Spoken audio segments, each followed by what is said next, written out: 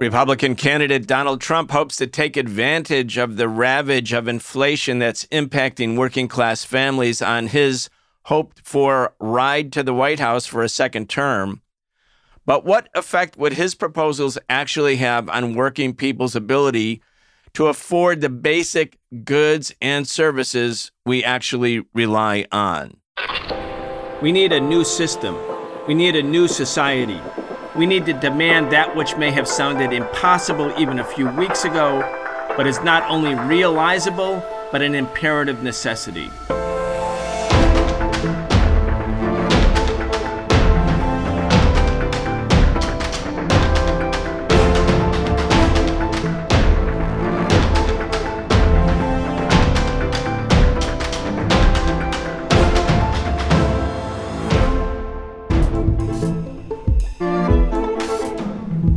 We are excited to have Professor Richard Wolff join us again for our regular weekly segment where we talk about the biggest stories related to the economy, the state of the working class, and the crimes of big business. I'm your host, Brian Becker. The Socialist Program brings you content several days a week thanks to the support of our patrons at patreon.com/The Socialist Program.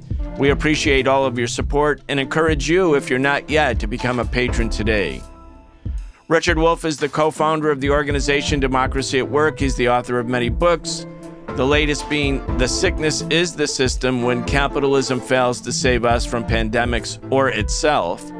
You can check out all of his work at rdwolff.com. That's rdwolff.com. Professor Wolff, welcome back. Thank you, Brian. Glad to be here. Thank you. Richard, yesterday in the New York Times, the headline of an article was called Trump and Inflation. The former president's second-term agenda contains few policies that economists believe would reduce the rise in prices. Now, that's the subhead. Now, Richard, you and I have been talking about the Biden administration, and of course, Biden is at the helm of the capitalist government. We've been talking about inflation. Anyway, we've been hitting on Joe Biden quite a bit. Let's take a break and hit on Donald Trump, because what Donald Trump is offering up is as much of a fantasy and really ridiculous. And if anything, especially his policies and positions on tariffs towards other countries, in particular China, the impact will actually be higher prices. But that said, the impact of any president is quite limited when it comes to actual prices, unless that president decides to do something affirmative about inflation. And of course, the president of the United States has a lot of power. I want to read a little bit to you from this New York Times article and then get your thoughts. Donald Trump's 2024 presidential campaign highlights the tensions between these two truths. The former president has blasted President Biden for the rise in prices over the past few years, but Trump also criticizes high interest rates, the Federal Reserve's key tool for lowering inflation. And the second-term agenda he is proposing contains a few policies few economists believe would reduce inflation. In fact, some would risk pushing prices higher. Those include higher tariffs, which could raise costs for American consumers. Trump has also pledged to deport many undocumented immigrants. By the way, Richard, maybe he's promising as many as 8 million people would be deported. Many of these people are key to the U.S. workforce. This could cause, according to the article, major labor shortages that in turn lift prices on food and other items. Anyway, Richard, I want to get your thoughts. If I can borrow a metaphor I find delightful, I would say that former President Trump's program on inflation is a big, large, fat, juicy nothing burger. There's nothing there. And I think he knows that, and he could care less. His appeal to the people of this country is not around those kinds of issues. The media in the country have done a stunning job in making the topic of inflation somewhere between absurd, mysterious, and beyond the ken of anybody. And Mr. Trump has done absolutely nothing to undo that, to challenge it. Let me give you 2 or 3 examples. One, When the Biden administration, together with the Federal Reserve, decided, and it was both of them that decided it, to respond to the inflation they had not anticipated by raising interest rates, Mr. Trump had nothing to offer in terms of alternative ways of fighting the inflation. On this program, more than once, we talked about those alternatives. One, a wage price freeze, which was last instituted in the United States by a Republican conservative, something Mr. Trump says he is, namely Richard Nixon back in 1971. Mr. Trump said nothing about it, didn't propose it, didn't insist that there be a debate, didn't even have the courage to say, gee, why don't we have a conversation before we leap into rising interest rates? No, nothing. Nothing burger from Mr. Trump. There's a second alternative. Another president, Roosevelt, put forward, namely rationing, using a different system to distribute goods than buying and selling them for money in the market, namely distributing more according to people's needs. That might have been an interesting idea. He could have credited the Democratic president. He did nothing. Another nothing burger from Mr. Trump. He had nothing to say. To oppose high interest rates, which it is the only policy this government has so far used to deal with inflation, and to oppose the inflation, yeah, that's easy. That's a cheap shot. That offers no solution. It's okay for you and me. We have the right to complain. But if you're running for office, you're supposed to be the person who not only complains, but offers some kind of program or solution. Mr. Trump has offered nothing. Okay, next, the tariff question. Mr. Trump is so ill-informed and disinterested in the economics of anything he proposes that when he hit the Chinese with tariffs during his 4 years of presidency, he kept making public statements repeatedly, because I was asked on many media to comment on it. He kept saying, he's hitting the Chinese with tariffs, and it's going to cost them dearly. They're going to have to pay these tariffs. And I would have to point out, I wasn't the only one, but had to point out that no, tariffs are paid for by the American importer. In other words, the way a tariff works is if you import, I'll pick French wine. And if there were a tariff on French wine, then the American importer of the wine would have to pay the cost of the wine to the French wine producer. And then the tariff, that's a tax levied by the United States, that would go to Washington. The American reporter would pay the tariff to Washington because that's who puts the tariff on the wine. So if the United States government hits China with a tariff, it is the American importer of the Chinese goods who pays the tariff. An American importer who, guess what, tries to recoup the tariff he pays to the U.S. government on Chinese imports by raising his price. And since he's an American importer, it's the price to Americans, which is why a tariff, most of the time, raises prices, it doesn't lower them. So if Mr. Trump is going to be the champion of tariffs, he's doing something that not only does not solve the inflation, it worsens it. And now the biggest one. This crazy scapegoating of immigrants that he's a specialist in, that he hopes to ride into power. Let's be crystal clear. Immigrants are desperately poor people who come into the United States in large numbers, if they can, across our southern border. And you know what? They are willing to take the worst jobs at the lowest pay because they're desperate and they come from poverty, and there really isn't much else they can qualify for given the discrimination against them, given their circumstances, and so on. Which means if you get rid of millions of immigrants, what are the employers going to do that made profits by employing the immigrants? Those people are either going to go out of business, and that's not good for the inflation, or they're going to have to turn and replace immigrants with native-born American workers. And guess what? Native-born American workers do not accept the level of wages that desperate immigrants do. If you have any doubt about it, just check the vegetable fields, the tobacco fields, the cheap labor jobs across the country filled by those immigrants, the car washes, the meat packing plants across America. So you're going to have to replace low-wage workers and pay a higher wage. And you know what those employers are going to do who do that? They're going to raise their prices to recover the extra wages they have to pay.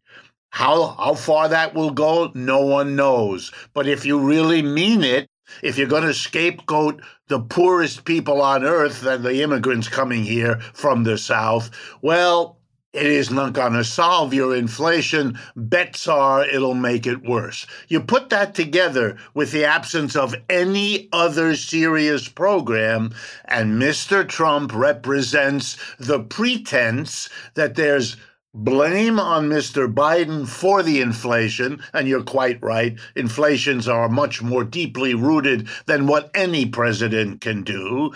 And you're also gullible to believe that Mr. Trump offers anything else. If he wins and becomes the president, every sign indicates he will do some mix and match of what Biden has done, who did what Trump did before, who did what Obama did. We're not changing anything other than the chairs on the decks of the Titanic as it goes down. Richard, Joe Biden is possibly on the verge of losing his reelection bid. Many, even inside the Biden camp, are talking about maybe it's too late because his poll ratings have gone down so far. He's lost the support now of young people, in particular, and people of color, young people of color who are an important base, a voting base for the Democratic Party, and who are key, absolutely essential to his election in 2020, as was the Arab American community in swing states like Michigan, where there are 200,000 Arab American voters. People are so mortified, horrified, outraged about the U.S. Biden backing of the genocide against people in Gaza. They're not going to vote for Biden. So he's right up against it. He's at a fork in the road, so to speak. They're hoping that the State of the Union message will be the Great Reset. So that's March 7th. That's a week from this coming Thursday. And I looked at an article, which I found to be seriously amusing, although it was supposedly a serious article in the New York Times, where the Biden administration and the Biden aides are sort of workshopping how they should talk about inflation in his State of the Union address.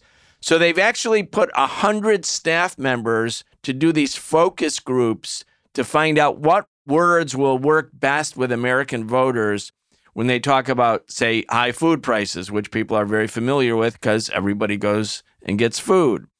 So they have these 100 staff members doing these focus groups, workshopping different words just so that Biden can prepare to say them. Of course, he's going to have to write it out. He's not going to be able to speak off the cuff or anything like that. So one of the phrases that they're playing with, Richard, is called greedflation. Not inflation, but greedflation. This is, they said, the kind of appeal that could work to convince the American people that it's not Biden's fault, that the inflation, the higher prices, is based on greed. And the greed is these sort of unnamed, shadowy corporate entities who, by virtue of greed, have decided to raise the prices of things that are essential for the American consumer.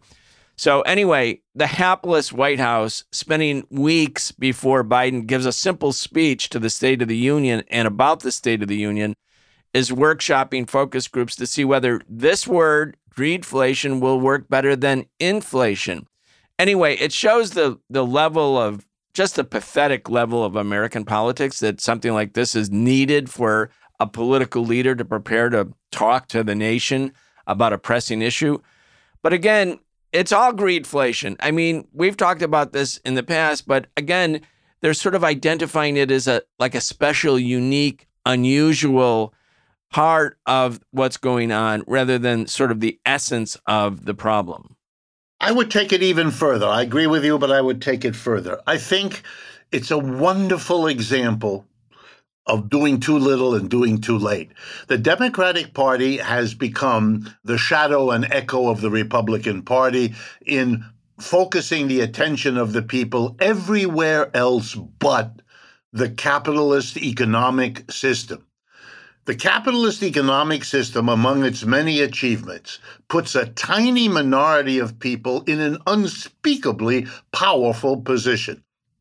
It says that the board of directors of a corporation, that's a group of people of 15 to 20 persons, are in the position of making the decisions about that corporation. 15 to 20 people decide what the Apple computer company does or doesn't do, what Google does, what General Motors does, what General Dynamics, whatever one you pick of the 2,000 monster corporations that run our economy. They decide. And one of the things they are, quote unquote, free enterprise to do is to set their own prices. So yeah, of course, they raise prices when they think they can profit by doing so. That's what they're in business to do. They raise the prices when they can get away with it, raising them as far as the market will let them profit from doing so. The Democratic Party, if it had spent 1/1,000,000th of the money and time and energy it has over the years in teaching what I just said to people, would have been able to say, we have an inflation. The central problem is the power of a small minority, 1 to 3% of our people who are employers, to set prices. We've got to deal with that unequal, undemocratic arrangement, or else we are always at the mercy of inflations popping up when they think it's profitable to do so. But the Democratic Party has never done that. And now, when it's backed into a corner by its own missteps and mistakes and missed opportunities, it wants to go to the people and say, hey, there's these big CEOs and they're greedy and it's too late. They have been part of what has indoctrinated the American people to look anywhere else. Look at the spectacle of our politics. We are an economy of 330 million people. Undocumented immigrants, maybe 10 million, maybe. That's a tiny, tiny fraction. The problems of the American economy have nothing fundamental to do with immigrants. To scapegoat the immigrant, terrible immigrants, we're going to deport. That doesn't address our problems. That's silly junk. Why would an intelligent people, the American people, fall for that kind of scapegoating? Because our two political parties make sure that the economic analysis that would explain where inflations come from, why they happen, who makes the decision to raise prices, what are the different policies one can use to deal with it, none of that education of our people has been done. And the media, complicit with the leadership of these corporations, hasn't offset the failure of the corporate sector. And the Democratic and Republican parties haven't either. And so they're stuck. And Mr. Trump can get away with noisy fakery because he doesn't even know who pays a tariff, because he can't think through the logic of what it means that the lowest paid workers in this country, immigrants, will be excluded from the labor market. So we have the spectacle of nonsense spoken by one candidate and too little too late about greedflation limply offered by the other candidate. What a spectacle. By the way, much worse than anything about their age. The media are full of their age problems, and how well they read prompters. But the truth of it is their ideological mistraining of the American people is what's at the root of the problem they face now. And I could save the Democratic Party lots of time, energy, and money. They don't need the focus groups. I've just explained to them why a greedflation remark isn't going to cut the mustard for them. It's too little and it's too late. Indeed. And when you think about it, Richard, there are 60 million people in the world who are on the move, meaning that they're moving somewhere else. About 70 countries have been sanctioned by the United States in a deliberate effort to torpedo their economies. In the case of Venezuela and Cuba, very draconian sanctions, making life almost unlivable for parts of the population. And the immigration flows from Venezuela and Cuba make up a big part of what's happening at the U.S.-Mexican border. Then you have people who have been devastated by the wars, and the U.S. has gone to war in Afghanistan, went to war in Iraq, went to war in Libya, basically went to war in Syria and still occupies Syria. Huge waves of immigration coming from war-torn areas. And then not to mention poverty, of course, which again, you think about NAFTA and the free trade pacts, all of which were designed to maximize corporate profit. The indigenous people in Chiapas and the southern state of Mexico who staged that uprising led by the Zapatistas on the first day of NAFTA, January 1st, 1994, they said NAFTA would be a death sentence for Mexican indigenous people who are corn growers because now low-cost corn from Nebraska or Iowa could be brought to the southern states of Mexico, wipe out those farmers. And then after the indigenous, organic, homegrown agriculture was wiped out, then the agribusiness firms from America raised the price of corn. You know, at that time, there was almost no Mexican community in New York City in 1994. In the next decade, hundreds of thousands of people from Mexico immigrated. And then the thing is, blame the immigrants. Blame the immigrants. Don't blame the wars. Don't blame the sanctions. Don't blame the free trade pacts. Don't blame the capitalist corporations. Just use immigrants as a punching bag. And, you know, big parts of the population, if they're not actually well-informed, they can fall for it because this is the way the media presents it. And even now, Biden is saying, well, yeah, we have to crack down on the border. We're going to get tough on the border. We're going to stop all of these asylum seekers at the border. So basically adopting Trump's program, but none of it addresses the actual issues that are driving global immigration to such staggering record levels. Go ahead. Yeah, and it's a wonderful scapegoat. This is the way systems that are in trouble, that's how they survive, at least for a while. As the troubles mount, as the difficulties mount, they have to do more and more to distract people. It's like being addicted. Whichever you're addicted to, at first a little of it does the job. Then as your body gets used to it, you need more and more, right? An economic system, when it is past its prime, which American capitalism clearly is, it needs more and more distractions. You've got to have people focused on something else as the urgent issue in their life, lest they look not just at their economic situation, but at their prospects, at the prospects for their children. That's part of why we're finding the country splitting apart. More and more people are looking at the prospects and they're horrified and they don't know where to turn. No one has spent the time to educate them. The economic literacy in this country is, I don't know how to say this politely, very poor. I'll be as polite as I know how. Much of what I do is to teach basic economic ideas, not because I'm good at it, but because it's such a deficit in what people have learned, or rather not learned. So you can get this crazy idea that if you come down on immigrants, it's going to really do something for your economic situation. It isn't. There's not enough immigrants. The country's too big relative to the immigrants. The immigrants are the poorest of the poor. They haven't the power or the money or the wealth to make a big difference in the economy for a long time. when your ancestors, since most Americans are the result of immigrants, when your immigrants first came, think about it, they were very poor. It took several generations before they were in a position that you're in now. That's why you're in it now, etc., etc. So, or to beat up on Russia or to beat up on China. That's what our political parties do. The Democrats hate the Russians, or they hate the Chinese. The Republicans decide the Russians are better, the Chinese are worse. What a game this is. We're not going to solve our problems. We've been beating up on the Russians and the Chinese from the beginning of the Russian Revolution 100 years ago. And Russia is a big, powerful country now. It doesn't work. China is the first real competitor the United States has had. We're not winning these races. We're losing. And so the distraction maybe works for a while. I'll give it that. It works for a while. It works for some people.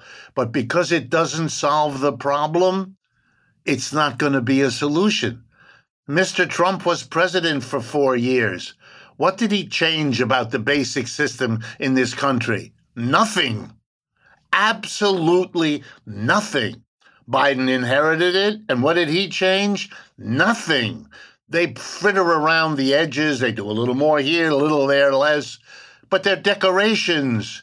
They're not the basic story, and their job is to distract everybody else from the basic story. Leave the companies to do what the companies do, and they run the economy, and they do whatever is profitable. And they did it under Trump, and they're doing it under Biden, and whichever one of these clowns wins the election, they will continue to do it.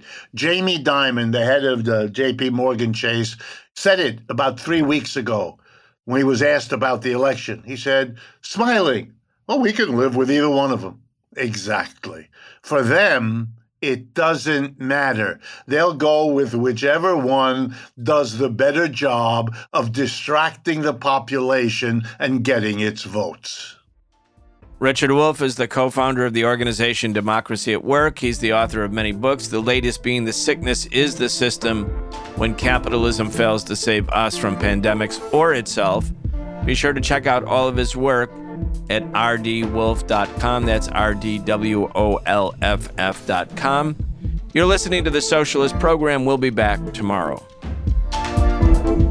You've been listening to The Socialist Program with Brian Becker, where we bring you news and views about the world for those who want to change it.